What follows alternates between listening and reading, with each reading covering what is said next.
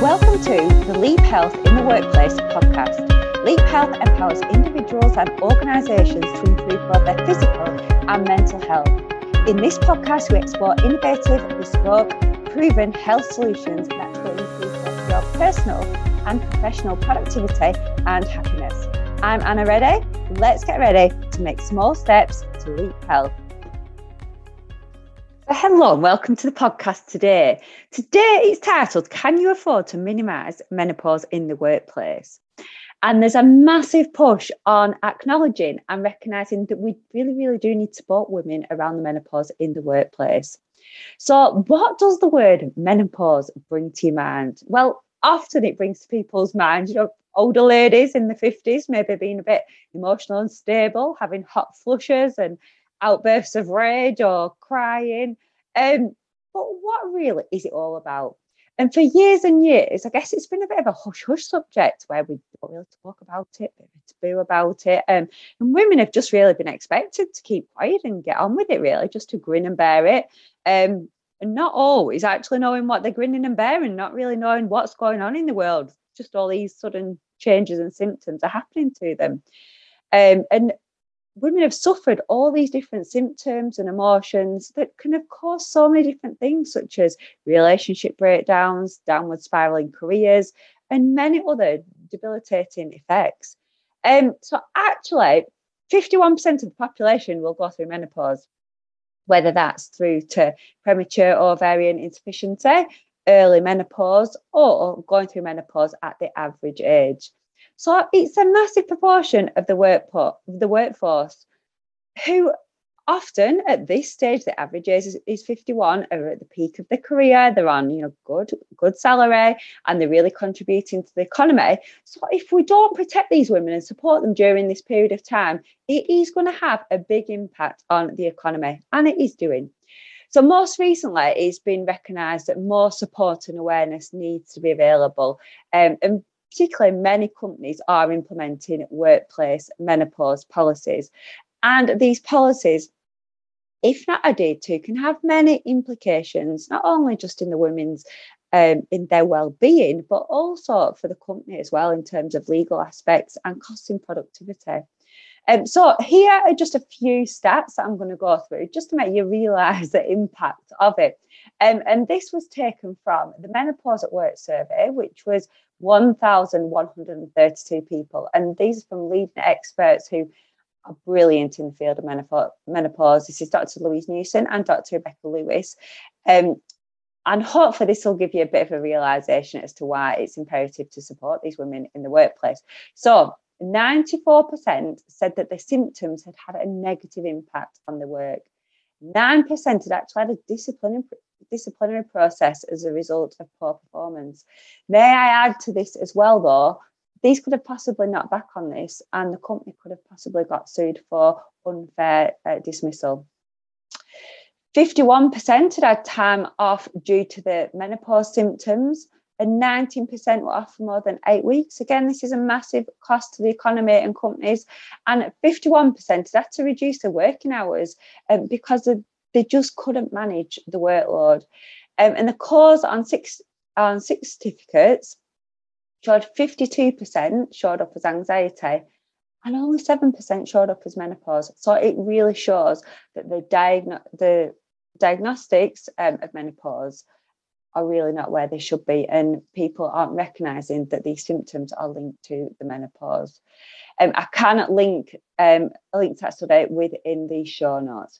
So before we get started, let's get a few things clear. So as I said, menopause, although the average age is 51, doesn't just impact women at this age. And what really is the main stage that we need to be focusing on, where women are most symptomatic, is the perimenopause. And this can actually start from the age of 35, and it usually lasts between 8 to 10 years, but it can last up to 15 years.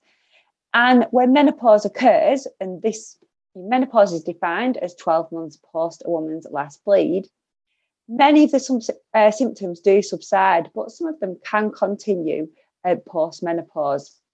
As you know, the drops in estrogen and progesterone levels can have lasting effects. So I just want you to imagine now Imagine for up to 15 years feeling maybe severely fatigued, having hot flushes, really not knowing when those hot flushes are going to come on, sudden bursts of anxiety again. You don't know when they're going to come on, and just coming over you, and you're feeling absolutely terrible and anxious. Things like tinnitus, so that your ears ringing constantly. Imagine having those for 15 years and living with them. And those are just 4 symptoms. There's actually approximately 34 symptoms. I personally believe there's probably more out there as well that are still to surface yet. But that is a long time to be suffering with things like that. So just really think, how can something like this really change a woman's life, both physically and mentally? And it's not just their life as well. You have to think about the ripple effect it has on the people around them. So this might be the children, it might be the partners, it might be the parents that maybe the carers for, it might be the colleagues at work, it might be the friends, and that's just to name a few. And often at this age in the life, people are having children a little bit late now. At this stage, you could quite possibly be caring for your parents. You might have young children, you might have hormonal teenagers as well that you're dealing with, so many hormones going on in the house, and you might have a really high up career and responsible career that you need to be on the ball with all the time. So it is a really daunting experience. But times have changed. So historically, the average age of death was 59. So if you went through menopause at 51, this meant that you lived for 8 years post-menopause. So this is in the 1700s. Fast forward now to 2019, and the average life expectancy is 83. So this means we're actually living 32 years post-menopause. So it's a long time to be living with the repercussions of not managing it when we should be doing, when these hormone levels are dropping. So we've mentioned a few of the symptoms, but if you want a more complex list, please do get in touch with me. It's anna@leaphealth.co.uk, and I've got a quick go-to checklist with all the different symptoms that women may be experiencing. Or I do a workshop around perimenopause, menopause, and post-menopause nutrition, Nourish to Flourish. So I would really encourage, if you're interested in that or want to support your workplace, to get in touch with regards to that. So how do we diagnose it? Well, there is no one actual test that can diagnose it. I know we can have blood tests, but our hormones vary so quickly that it's very difficult to get an accurate blood test reading. So really, it has to go off the symptoms. And we can start to address these symptoms once they're diagnosed, but this is the bit, once they're diagnosed. And the problem is that for too long, women are living with these symptoms and not actually linking them to the menopause.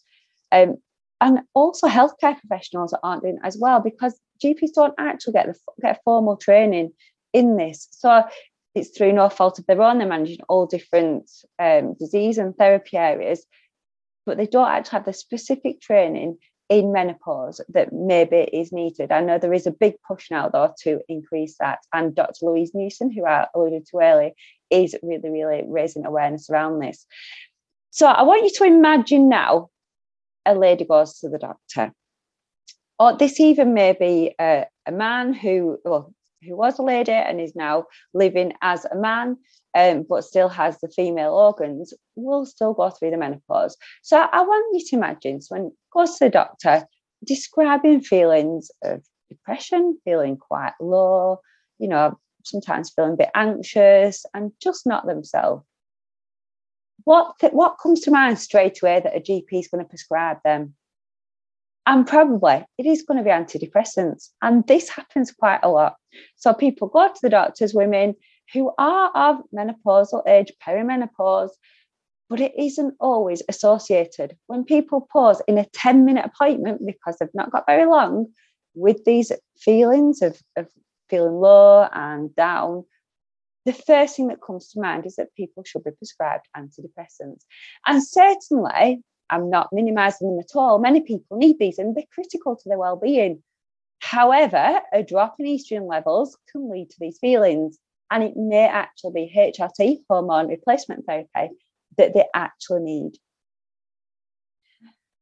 Also, maybe you want to think about other people, women who suddenly experience extreme fatigue. So all of a sudden they're feeling really, really tired. Maybe they're getting constant headaches. And they're really worrying that there's something seriously wrong. And although this would need checking out by a healthcare professional, the underlying cause could be that they are going through the menopause and it's a drop in the estrogen and progesterone levels. Or maybe a woman might be developing a really painful joint pain that they're struggling to move with. Immediately you would think that you were developing arthritis, which again you've got to get checked out. But again, it could be due to the drop in hormone levels. So it's really, really important that you get these symptoms addressed by a healthcare professional, but also be mindful again that it could be the drop in estrogen that's the cause, and hormone replacement therapy could really support this. So we've talked a little bit about diagnosis, a little bit around symptoms, but what are the long-term complications? Well, the long-term complications are cardiovascular disease, and the risk of cardiovascular disease greatly increases after menopause. As estrogen levels drop, we have reduced insulin sensitivity, increased body fat in the places that we don't really want it, maybe around our tummy, which puts us at greater risk. So then we've got increased risk of type 2 diabetes, blood pressure, cholesterol levels, reduced levels of HDL, which is the good cholesterol that we need, and increased levels of triglycerides, which is the ones that we don't really need. And studies do show that women with POI have got an increased risk of cardiovascular disease. And also as well, probably you're a little bit more familiar with this, is the risk of osteoporosis. So during our life, our bone density is building up all the time until we hit about the age of 35, when it slowly starts to decline. But what you do see in studies is that this decline is accelerated during the menopause, and this is due to the reduction in estrogen. So all this contributes to women being at a higher risk of having osteoporosis. And we all know that this puts them at higher risk of hip fracture. And actually, 1,200 people in the UK per month die of a hip fracture. So this is a massive, massive number. And yeah, half of women over the age of 50 have got osteoporosis, which, as we know, puts them at a great risk. So what can you actually do? What are the management options? Well, I'm really, really going to, just touch the tip of the iceberg here. But I'm going to apply my READY acronym, which you've probably heard before. Again, this is not spelled like my surname. This is spelled READY. So you're ready to take action, and offer a few suggestions around each element of this, which may help people through the perimenopause, menopause, and post-menopause. But again, if you would like a greater understanding of this, I really would encourage that you get in touch and join one of the workshops. So R is for rest, recover, and recharge. So really put just simple little sleep hygiene steps in place. And I know it can be very, very difficult during the menopause and perimenopause to sleep, and it really can impact on your sleep. So try not to put too much emphasis on there and get anxious if you're not getting the sleep that you can do because the hormones are impacting on that. But just try and put simple little sleep hygiene steps in place to give you the best chance of having the best night's sleep you possibly can. And if you don't, maybe just get up. Instead of pondering and it going over and over in your mind, maybe just get up, just read a couple of pages or do something really, really quiet and really chilled, and then try and get back to sleep. And make sure to take time out for yourself to rest and be kind to yourself, and make sure that you recover properly. So it's important to still move and train, but make sure that you get that adequate recovery to reduce those cortisol levels and make sure that you've got a good balance of hormones. Make sure that you eat well, and this is really, really key to it as well. As a nutritionist, I really, really believe that nutrition has such an impact on what you do. So think about your protein. When your estrogen levels are dropping, your muscles can experience sarcopenia, which is a reduction in muscle mass. So make sure that you're getting a good adequate amount of protein to maintain that muscle muscle mass. Our calorie needs decline as well. Our basal metabolic rate reduces slightly. So fibre is a really good way of creating satiety. Make sure you're having fibre with each meal. It also as well supports your gut health, which we know that there's a link between the gut and the brain axis. So again, if you're feeling a little bit down, it will have a positive impact on your mind. Really important, don't exclude any food groups unless a healthcare professional has advised you to for a medical reason. But they're called macronutrients for a reason. Macro means big, so don't miss it out. Otherwise, you could be putting yourself at risk of losing out on key nutrients.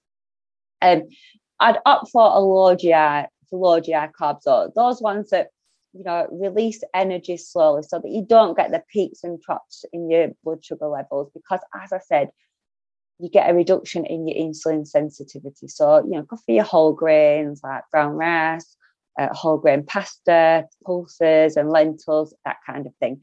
And healthy fats, I can't sell these enough to you. These are a key player in hormonal health. So particularly your omega-3s, and these are found in oil of fish, nuts, seeds and egg yolks. So A is for activity. So this is not just about putting yourself through loads and loads of pain in the gym and doing hours and hours of exercise every day. It's just about finding something that you enjoy. Maybe get out for regular intervals during the day and do something that is sustainable, that maybe catch up with someone else as well and boost your mood by getting that connection as well. But just find little pockets of time in your day to do something that is sustainable and that you actually enjoy. And even a little walk will just raise your mood, or all these things support your mental health, but also support your weight as well, because you can be more prone to put on weight, as I said, as your basal metabolic rate reduces. And this supports your cardiovascular system and your osteoporosis risk as well.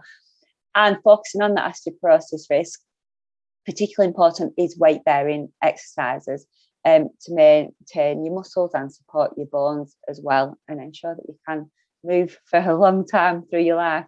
The next one is D. D is for distractions. So use them to your advantage.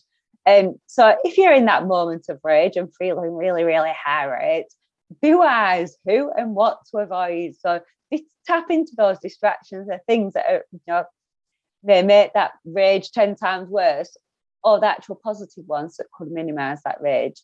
Equally, if you're feeling really low and a bit down, know the distractions that are instantly going to raise your mood positive. So it might be, a good book or something that just makes you laugh. It might be a positive person that you can pick the phone up and you could let off steam and immediately you will feel better after. And then the most important one, why, is for you. And if you don't take anything else away from this, take home this message: that it's all about you. It's your body, it's your mind, it's your world, and only you and your individual approach will work best for you. So just be kind to yourself, and just because someone else is experiencing something, going through their journey, it doesn't mean you're going to experience that. And just because you're experiencing it and no one else is, doesn't mean that that's wrong. And you have to be really individual in your solution in terms of what's going to work to support you. So I do want to quickly touch on HRT. I've mentioned this, but again, this is really going to skim the surface of it. And if you want to know more about it, do get in touch. I do cover it on the workshops. But I think a lot of people are cautious around HRT. A lot of it stems from headlines that were published in the New York Times in 2002. And this has really had a lasting impact on people and worried them about the risk of HRT and breast cancer.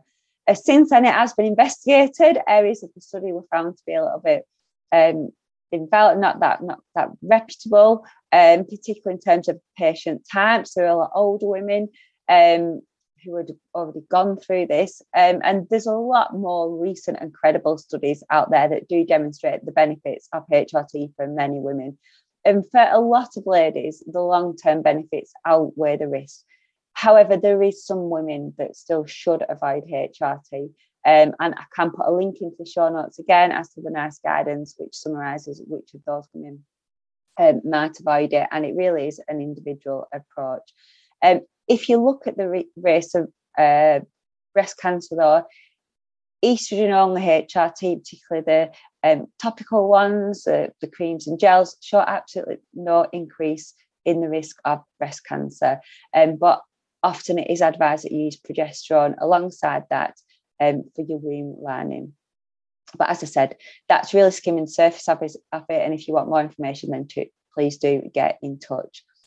So to summarise the podcast, a reactive approach to menopause management and support could, if it is you, mean you could suffer a whole host of symptoms for a long time, which could have a whole host of long-term implications on your health, on your relationships, and your career if it's not addressed.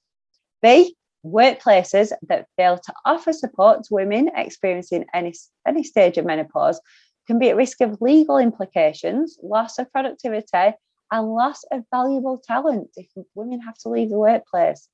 And finally, it is not all doom and gloom. There are many things you can do to help yourself and others manage the menopause. So if you want to empower yourself to steer the wheel through your menopause journey or help those around you, or maybe make your workplace a menopause-friendly one, or simply just help yourself to understand those emotional, feisty women around you, then why not get in touch? As I said before, my email address is anna@leaphealth.co.uk, or visit the website for more details, which is www.leaphealth.co.uk. Thank you so much. Have a great day and make health contagious. So before you stop listening, I want you to think about how you can make health contagious. Did anything resonate in the podcast? What did you learn that was new? Did you hear something that you thought someone else would love to hear? If so, please share this podcast.